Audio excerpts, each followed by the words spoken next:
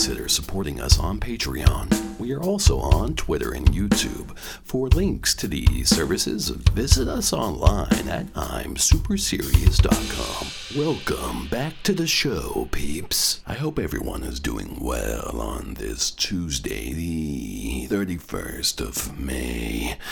I am going to skip the intro and get right into the meat of today's topic, which is a continuation of the subject of Scarlet Rot. However, this episode will focus primarily on the mystery of the red butterflies that have appeared over the graves of the two scientists who have died from the fatal disease. The red butterflies became highly symbolic of the disease Scarlet Rot. The butterflies have even oddly stayed around the graves of the two scientists who have died from Scarlet Rot. The names of these two scientists are Manuel Sterling and Stephen Taylor, both scientists and researchers at Harvard's Escher Lab in Cambridge, Massachusetts. At Escher Lab, multiple diseases are studied alongside the newly created Scarlet Rot disease. So, just 2 days after the red butterflies appeared over the graves of Manuel and Stephen, a crowd started developing to witness the unusual phenomenon. The crowd started off with roughly 30 people, mostly fans of the fictional video game Elden Ring, where this disease originated. However, the crowd grew to over 200 people by the end of the day. Local news stations from Cambridge and Boston even picked up the story and further popularized the phenomenon. Now, it is assumed that the butterflies were put over the graves by a fan. However, even if that were true, it is unknown why the butterflies do not actually fly off. The red butterflies, of which there are about 20, is a species of butterfly known as red maquellas from Canada. There doesn't seem to be any logical reason that this species of butterfly would end up in Massachusetts, unless brought here artificially by man. But then again, why are the butterflies staying over the graves of Manuel and Stephen? Their graves do not contain any butterfly food, which is mainly nectar from flowers. The entire graveyard only contains just a few flowers placed on a few select graves, and not even on the graves of Manuel and Stephen. It was also assumed that the butterflies were actually tied down over the graves by fishing line that was hard to see. This was quickly debunked when a fan waved a large stick between where the butterflies were flying and the actual graves. While this happened, the butterflies actually flew away roughly 50 feet, but then slowly migrated back to the graves of Manuel and Stephen. This seemed to be proof that the butterflies were staying there at their own will.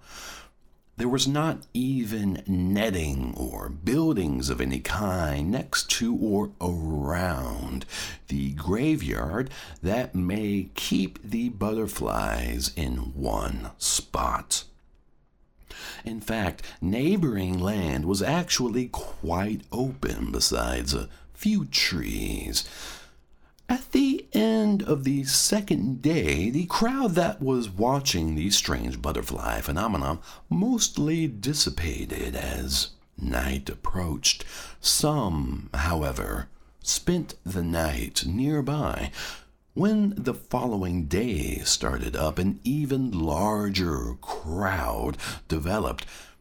Even though the police did make a minor appearance when the previous day's crowd became quite sizable, it wasn't until the day after that, when the crowd became considerably larger, that stanchions were set up and large amounts of police and riot units were brought into the area. Thankfully, the crowd was very peaceful. The police did have concerns about some individuals in the crowd that had swords and other large, blunt objects, even though it was clear that these were fake weapons and were simply part of many different cosplays from the game Elden Ring, where this entire situation originated from. As I mentioned in previous episodes, the disease that killed both Manuel and Steven is a new disease that is being called Scarlet Rot. Just to quickly recap, Scarlet Rot is from the fantasy role-playing game Elden Ring.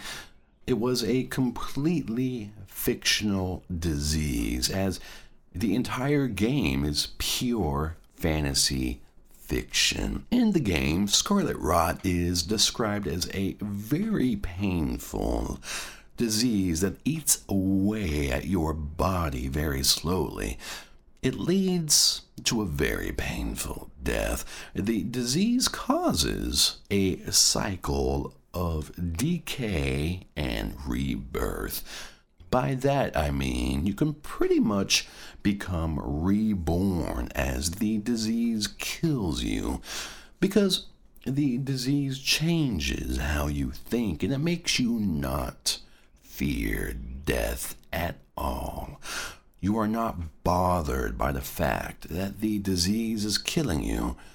That is a good thing since it has no cure. The goddess of rot, Melania, has had scarlet rot her whole life. It led to the amputation of one of her arms and one of her legs. Scarlet rot has also made her completely blind. However, with prosthetics and extensive sword training, she has become one of the most feared sword fighters in the lands between, because she is undefeated and also because she does not fear death. Now, the disease that was made in Escher Lab in Cambridge is extremely similar to the fictional Scarlet Rot, and in fact it was created to replicate the fictional disease. This led to the identical name. However, the real-life version of Scarlet Rot rots away the body considerably more quickly than the version in the game. And even though it seems to also alter how you think by making you not fear death, the brain damage it causes simply makes you not think at all by ending your life. Unlike in the game, there is no rebirth after death as far as we can tell. Now, back at the Cambridge graveyard, the red butterflies eventually dispersed from the graves of the scientists Manuel and Steven on the night of the third day. They were captured on camera slowly and peacefully flying off into different directions. It is unknown as to why the butterflies decided to leave at that time. That is the unsolved mystery of the Scarlet Rot butterflies. That's it, folks. I am out of time. Thank you so much for listening. For exclusive episodes, subscribe to our Patreon. We can also be found on Twitter and YouTube. For these links, visit us online at I'mSuperserious.com. Be well and good night.